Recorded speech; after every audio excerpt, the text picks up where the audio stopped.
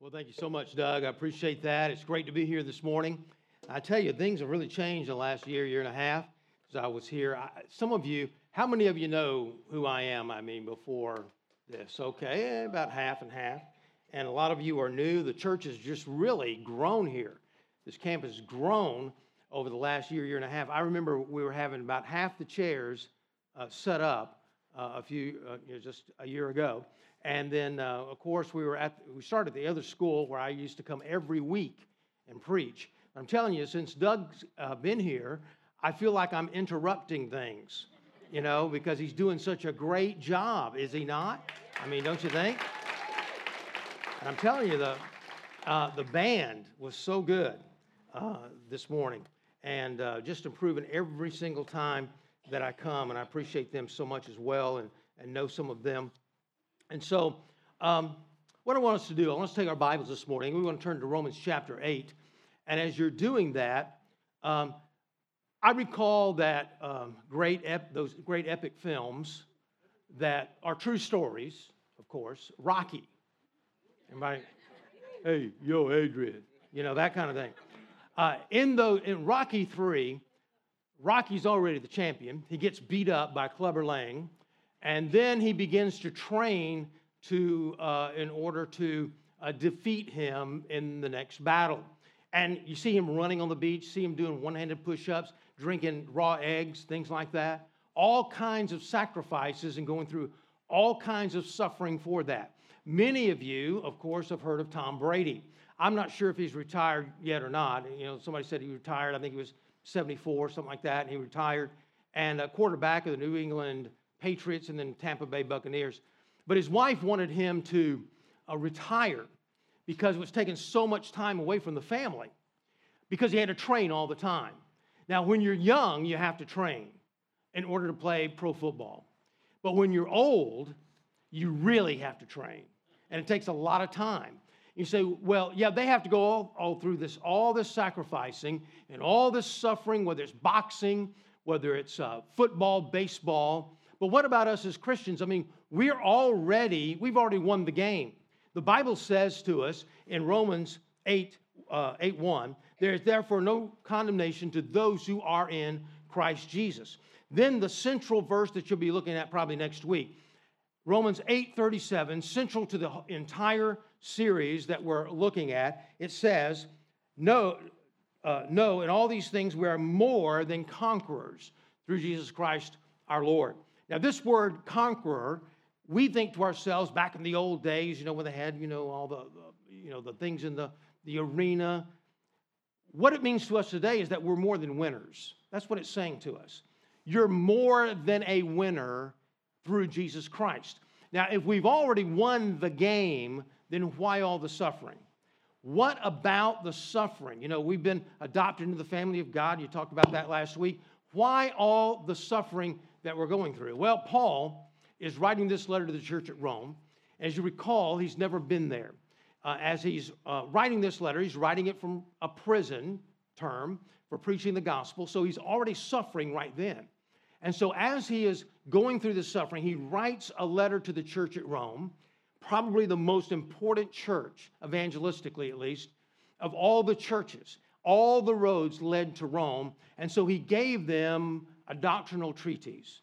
And that is the first 5 chapters talk about salvation, 6 through 8 talk about sanctification, and then the application of that is in the rest of the book. And so as we're looking at the first 5 chapters, what does it say? Well, the wrath of God is poured out upon all ungodliness. In chapter 1, we find that the person who's never heard the gospel is lost.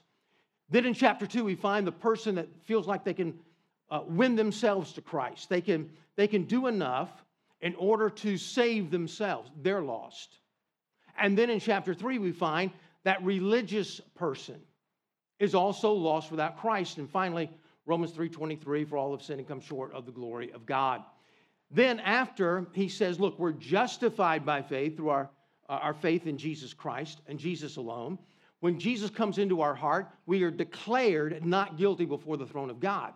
Now, just because we're declared not guilty before the throne of God and we're saved from the penalty of sin does not mean that we're saved from the power of sin in our life. And that's what Romans 6, 7, and 8 are all about. And we're looking at the struggle. And I know you've gone over this verse already, but let me review it to you. In Romans 7, it says, "For I know that nothing good dwells in me." This is the Apostle Paul. This is him talking to you as he was then, with the struggles that he was going through. He was saying, in my flesh, for I have the desire to do what is right, but not the ability to carry it out. So even Paul was going through these kind of struggles. But then at the end of this section, he says, we're more than winners. So why do we go through the suffering? Why the sacrifices? After all, we are operating from a place of victory, not to a place of victory. Jesus has already won things for us on the cross.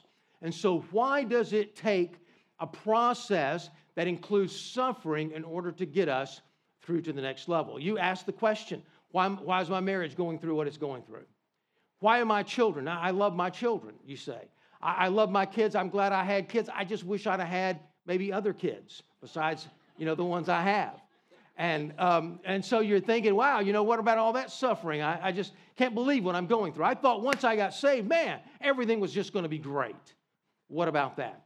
Paul reminds us in this passage that God is at work even when we don't see his hand.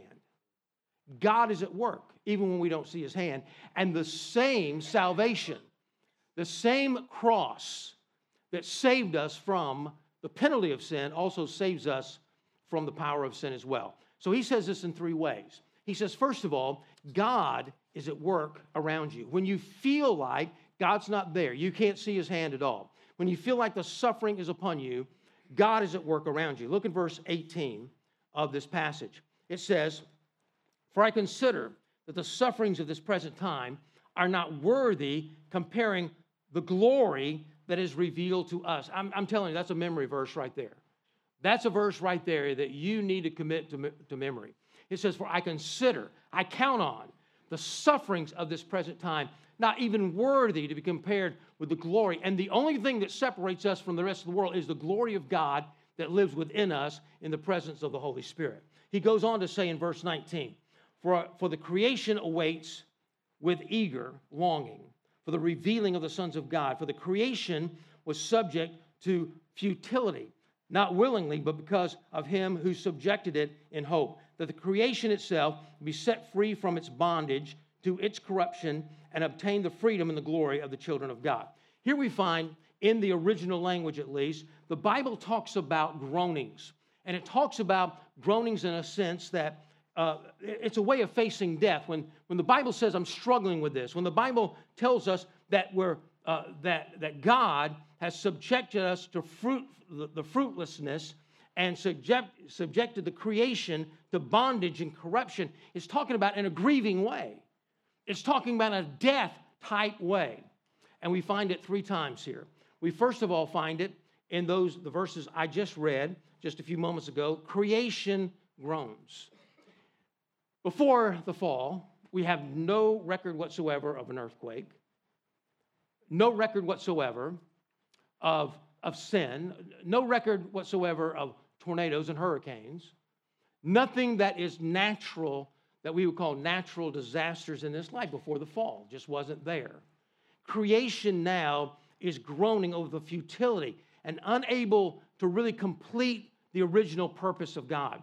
We find that Christians also are groaning. Look in verse 22. "For we know that the whole creation has been groaning together in the pains of childbirth until now. And not only the creation, but we ourselves, who have been the first fruits of the Spirit, groan inwardly as we wait eagerly for the adoption as sons, the redemption of the bodies. For in this we have hope, we are saved. Now hope that is seen is not hope. For he who hopes for what he sees, for we have hope for what we do not see. We wait with it for patience." Here he says, look, the Christian groans as well. We have all around us decay and death. One of the things that we cannot escape, we just came out of a marriage series, and y'all had it before, but we just came out of a marriage series just a few weeks ago, and I reminded the people that your marriage your upbringing as children, your parenting, cannot escape the brokenness of this world. It's just all around you. We suffer many times for our own sin. There's no question about that. We sometimes suffer for the sins of others in our life. There's nobody can hurt you, for example, like a child can hurt you, someone you love. But we also suffer because we just live in a sinful world, and we are affected by all the things around us. And the Christians are groaning. Now, the Holy Spirit in verse 26, we'll come back to that in just a moment, also groans in prayer for us. One writer that was studied Western civilization, United States, an archaeologist, went down through the centuries and discovered one thing that was true about Western society, and that is we are the least society of all time that cannot handle adversity. We are weakest at handling adversity. Now, why? Well, obviously, we're expecting something we're not getting. The expectations are pretty high, and the return, we feel like, is a little bit low. But in this, we find two different types of people. We find some people, maybe even in this room, that you've never received Christ as your Savior and Lord, and maybe you have doubts about the Bible. You have doubts. I was reading the other day where only 46%, I think, of Americans believe the Bible now is the Word of God. And so maybe you have doubts about that. Then there's also the believer as well. But what about the non-believer? The problem with the non-believer is this. Most of the time, you are, if I can say this word, let me define it, secular. And what I mean by that is that you're people of the now. Sometimes because of all the Christianese type language, we think secular is something really evil, but really it just simply means the now. A secular person does not believe in the afterlife. Sorry, I keep hitting that, don't I? A secular person does not believe in the afterlife. Therefore, everything has to be done now.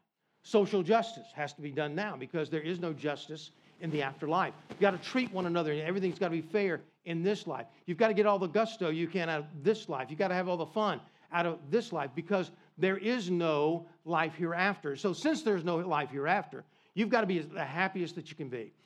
Now, there's a lot of problems to that. Obviously, there is an afterlife, but also there's a problem there that I don't know if too many people outside of Christ, at least, are that happy, live such a happy, joyful life. But here's a couple of quotes for you. I just don't believe the God of Christianity exists, said Hillary, an undergrad English major. God allows terrible suffering in the world so he might be either all-powerful but not good enough to end evil and suffering, or else he might be all good but not powerful enough to end evil and suffering. Either way, all good, all-powerful God of the Bible doesn't exist. And this is the way that many people are feeling today. In fact, Hillary's boyfriend said this isn't a philosophical issue to me, added Rob. Hillary's boyfriend, this is personal. I don't believe in a God who allows suffering, even if he or she exists. Maybe God exists, maybe not. But if he does, he can't be trusted. What's happening here? The secular mind says, this is what I deserve, and you hear this all the time. This is what I deserve. This is what I expect. The world is not giving me this, so somehow God is either not blessing or at least he's not getting out of my way. You know, the secular mindset would say, look, if God exists, if he's there, if he's not going to bless me, just get out of my way. I can do this on my own. Now, the problem to that, and this is not really about the passage, so I'm just going to end it real quickly. The problem in getting away from, say, suffering, that's what they're saying. The problem in ending suffering today in this life is that he would have to end evil. God would have to do away with evil forever.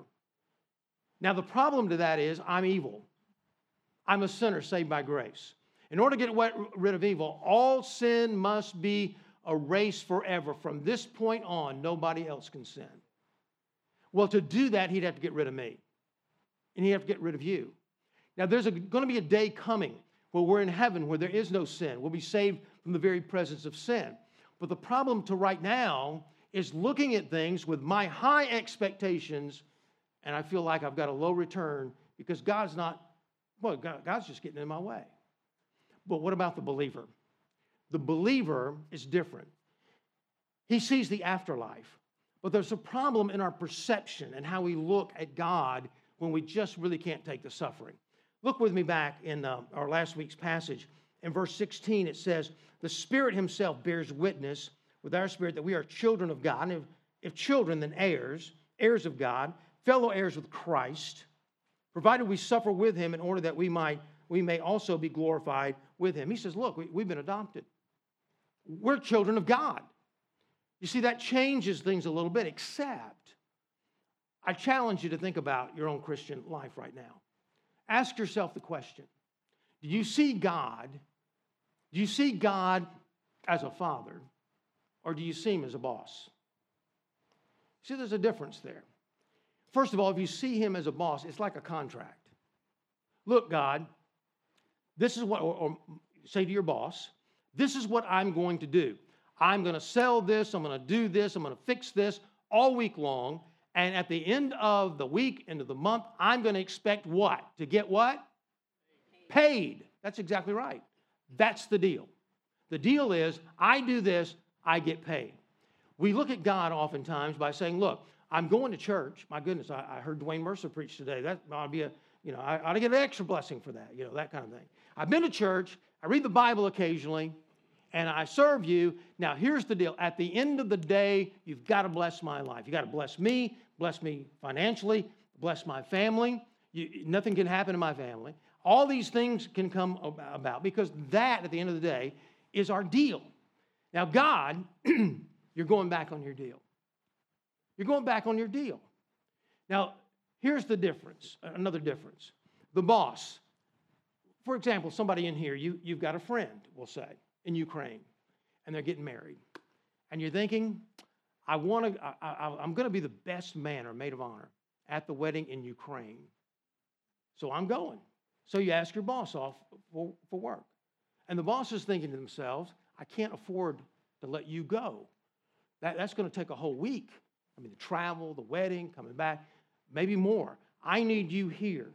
Everybody knows that the restaurant business, whatever business it is, we're all shorthanded. You have to stay here. On the other hand, you go to your dad, and we'll say your dad is much like a biblical dad. He loves you. Ukraine. No, you can't go to the Ukraine. No, if you do that, you won't bring in your paycheck to help the rent. No, he's not going to say that, is he? You go to the Ukraine, it's dangerous over there. They've got a war going on. You see, the boss, if you think you have a boss in God, he's after one thing. That is whatever is good for God. If you look at God as your father, then you know that whatever is best for you is what he wants. And so we suffer, but God is at work all around us. Now look at the promise here. He says in verse 18, I consider the sufferings of this present world not worthy of the glory that is revealed. But look back up in verse 17. It says, provided we suffer with him, in order that we may also be glorified with him. An experience. Experiencing suffering with God. Interesting concept. I planted a church, as you know, back in Atlanta, Georgia. I got there, and the mother church had just had a serious tragedy. One of their members had gotten in his car. The mother wasn't watching the 2-year-old. Went out of the house, wanted to say goodbye to Daddy, or maybe just didn't want Daddy to leave for work. Found themselves in the back of the car in the driveway. The man did not see his child and hit the child. Killed it. Killed the little girl. Now, I don't know exactly all the things I didn't know the couple that happened before I got there, but they kind of dropped out of church. They eventually were divorced. And it was a tragedy. What happened? They began to part. Why? Well, maybe he was saying, you should have been watching my baby. She was saying, you should have been watching where you were going. And they did not experience the tragedy together, and therefore they were apart. I also know of a young couple who lost a baby just a few weeks old, and they drew together. They suffered together. They experienced it all together. And because of that, they're closer today than they've ever been before in their life. What was the difference? The first couple experienced things by themselves. The second couple experienced things together. He's saying, look, you need to invite God into your experience. To say, God, I want you to go through this suffering with me. And when you go through that suffering with God, you realize that God is really at work around you. He's really doing something in your life. And because of that, you grow closer and closer together. But he says not only that, but he says God is at work also above you. Even in the midst of your suffering, look what the Holy Spirit's doing for us. He says in verse 26, likewise, the Spirit helps us with our weakness, for we do not know what to pray for as we ought. But the Spirit himself intercedes with groanings too deep for words. You say, well, groanings, I thought this groaning was about death and experiencing death. The Holy Spirit experienced that. He was with Jesus on the cross. And so he knows about the grief of that. And we who search his hearts knows what is the mind of the Spirit, because of the Spirit intercedes for the saints according to the will of God. Right now, no matter what you're going through, it may be problems in your marriage. It could be problems raising children. It could be a job. It could be your career. Maybe you're just not where you want to be in your life. But whatever you're going through, the Holy Spirit knows what he needs to pray for according to the will of God. He's praying for the will of God to be done in your life. And it can be fervent, and it's not a speaking in tongues type of thing, because the Bible tells us in 1 Corinthians that only a few are going to do that. He's praying for everyone here. And so it's groanings that we can't hear. Even right now, the Bible says that the Father loves you. He sent his Son to die on the cross for you. Jesus Christ is sitting at the right hand of the Father ever to make intercession for you. That's what he says. And here the Spirit of God is also groaning and praying for you, for the will of God to be done in your life, even when you don't know the will of God. Listen to what I'm saying. The Father, the Son, and the Holy Spirit are all for you. Who in the world can be against you? Everybody. The whole Trinity is in your court, is in your corner. But we find, I remember praying, witnessing to a young man from England several years ago. And as I was sharing with him, you just have to know that England, about 2% of the people on any given Sunday even go to church in England. And so he wasn't a churchgoer. I was sharing with him, and, I planted a seed. You know what I'm saying? Plant a seed. It just wasn't really time to say, hey, you want to receive Jesus. And I could tell he had some opposition there, and he wasn't really getting to him. I said, can I pray for you? He said, sure. And I prayed for him. And I can't describe exactly what happened, all I can, in a way. But the Spirit of God descended on us in that room in an extremely powerful way. And even as I was saying the words, I could feel the Spirit of God somehow praying for things that I could not fathom. As they were praying, we were praying. I looked up after I said amen, and he looked at me with tears in his eyes and said, I've never been touched like that before in my entire life. The Spirit of God praying. But then, I need to close. And that is, the Spirit of God is working in you. Look in verse 28. And we know that those who love God, all things work together for good, to those who are called according to his purpose. Now, it's talking here about saved people. Those who are called according to his purpose, that work together for the good, they're called of God. That's us. That's the Christian people. If you're not a Christian today, I really don't have an answer for you, except to receive Jesus. But here we find there's a promise. All things working together. And you've heard this illustration many, many times about baking a cake. The vanilla extract is horrible. And if you try to eat flour, it's really bad. But if you put it all together, it can come out to be a really nice cake, really good tasting. So everything, the Bible never says everything works for your good. It says everything works together for the good. But how do you know? I recall hearing a story about Normandy. You know, that was kind of turned the corner of World War II. And the story has it where two men, older gentlemen by this time, were talking at an American Legion rally or convention. And the first guy got up and said, look, when we were on the ground, there we were on the ground, and I never knew that we were going to win. In fact, I turned to my buddy, and I saw all the carnage everywhere around us. I said, we're going to lose. We're going to lose. And then later on, same convention, man was saying, I was flying up here, and I looked down on the beach, and I saw the Marines coming in, and I saw the beaches being stormed, and I saw the carnage, but I turned to my buddy, and I said, we're going to win. You see, when you're down on the ground, and you're just looking at things around you, you think to yourself, I'm losing. But God is looking above, and He can tell you, you already won. You just need to hang in there. You've already won. And you're thinking, yeah, but Pastor, I look back on the things that if I could only change, if I could only gotten saved sooner, or maybe if I would have had my children a little different day, something would have changed. Or maybe had more or had less. If I'd have taken this job, if.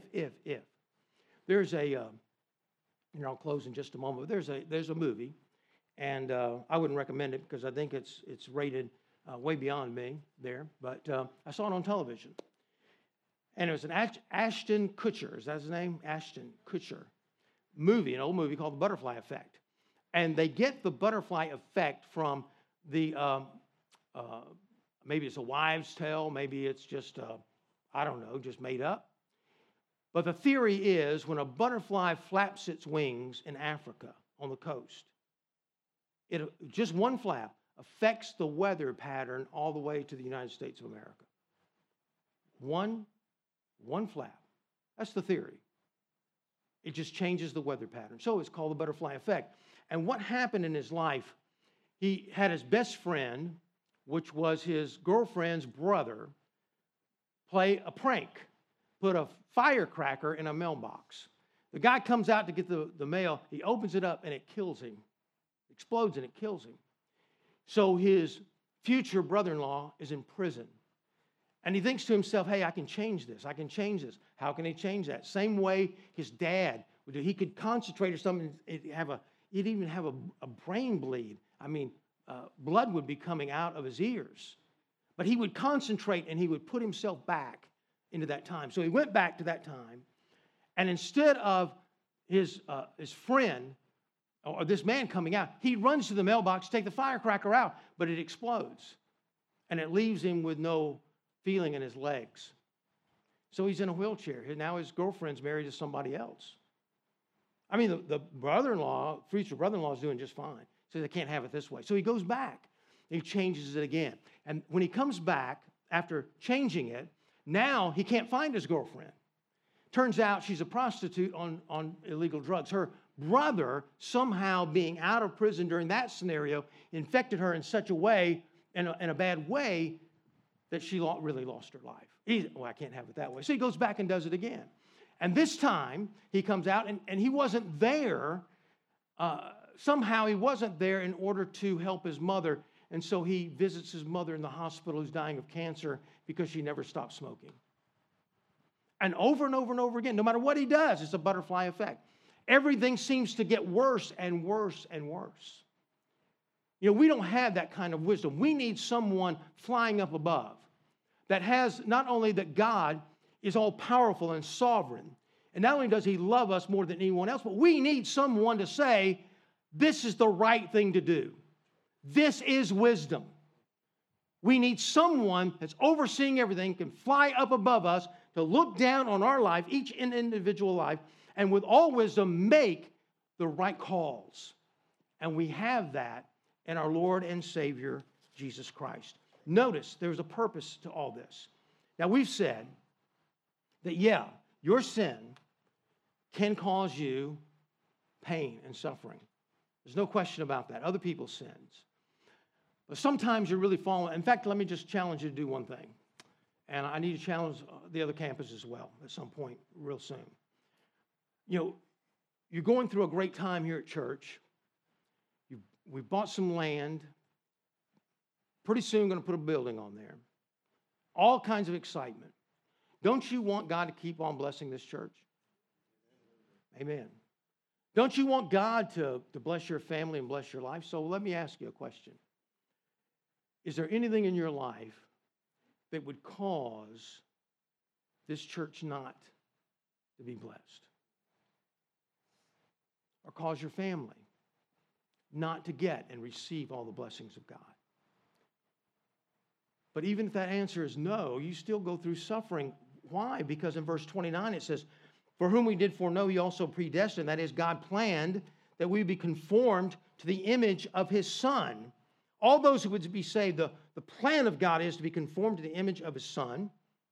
And then verse 30, and those whom he predestined, he also called. Those whom he called, the justified. And those who justified, he also glorified. What's he saying here? Back in the book of Genesis, God said, I've created man after my own image. The image was marred by sin. We've been saved from the penalty of sin. Now we're being saved from the power of sin in our life. So why? We can become more like what we originally God planned us to be, in the image of God. And that is, the more we grow in Christ, the more in the image of Jesus Christ we become. There's a purpose to all the trials. James 1 tells us about it. James, a servant of God, of the Lord Jesus Christ, the 12 tribes. He's writing all the Jewish people.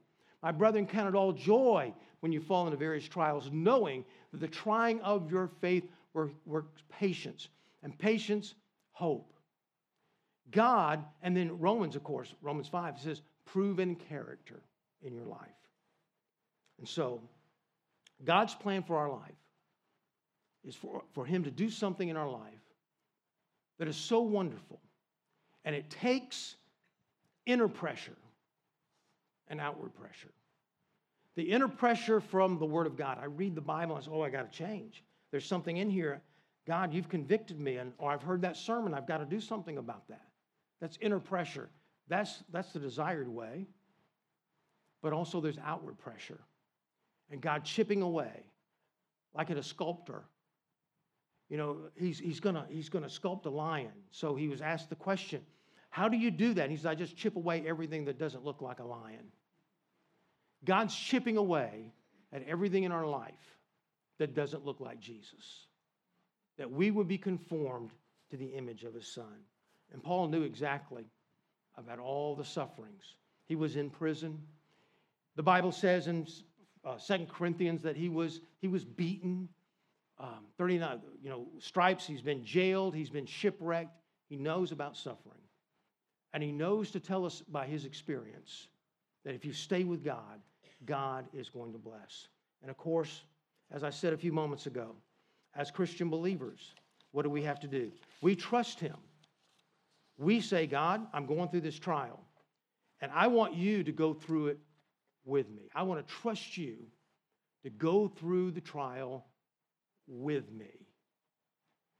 On the other hand, if you're not a believer, I don't know that I have much of an answer for you until you come to know Christ.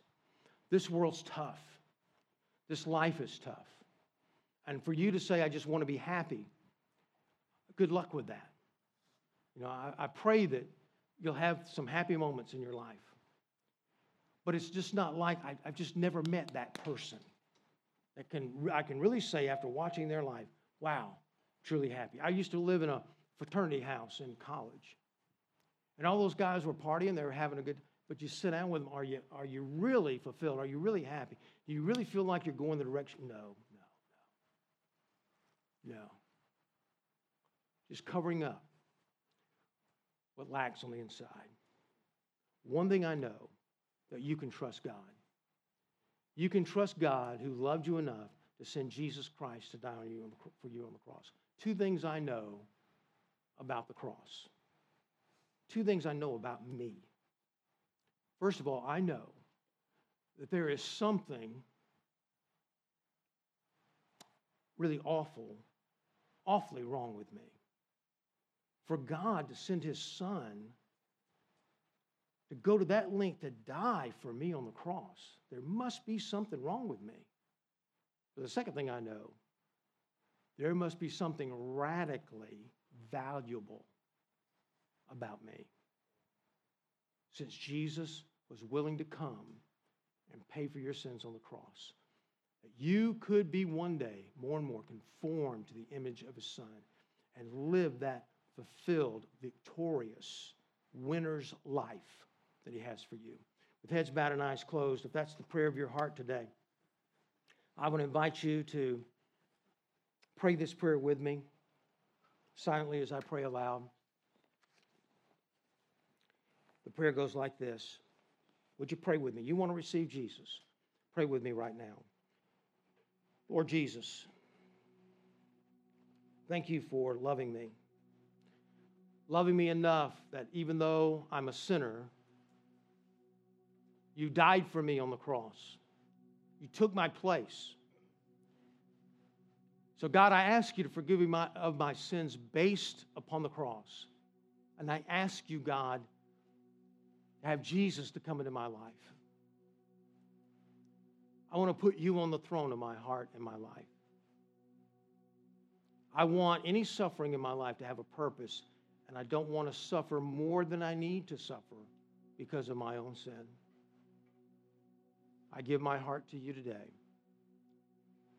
In Jesus' name, amen.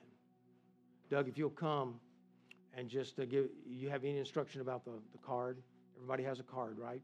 The welcome card. If you want to give some instruction, that'd be great.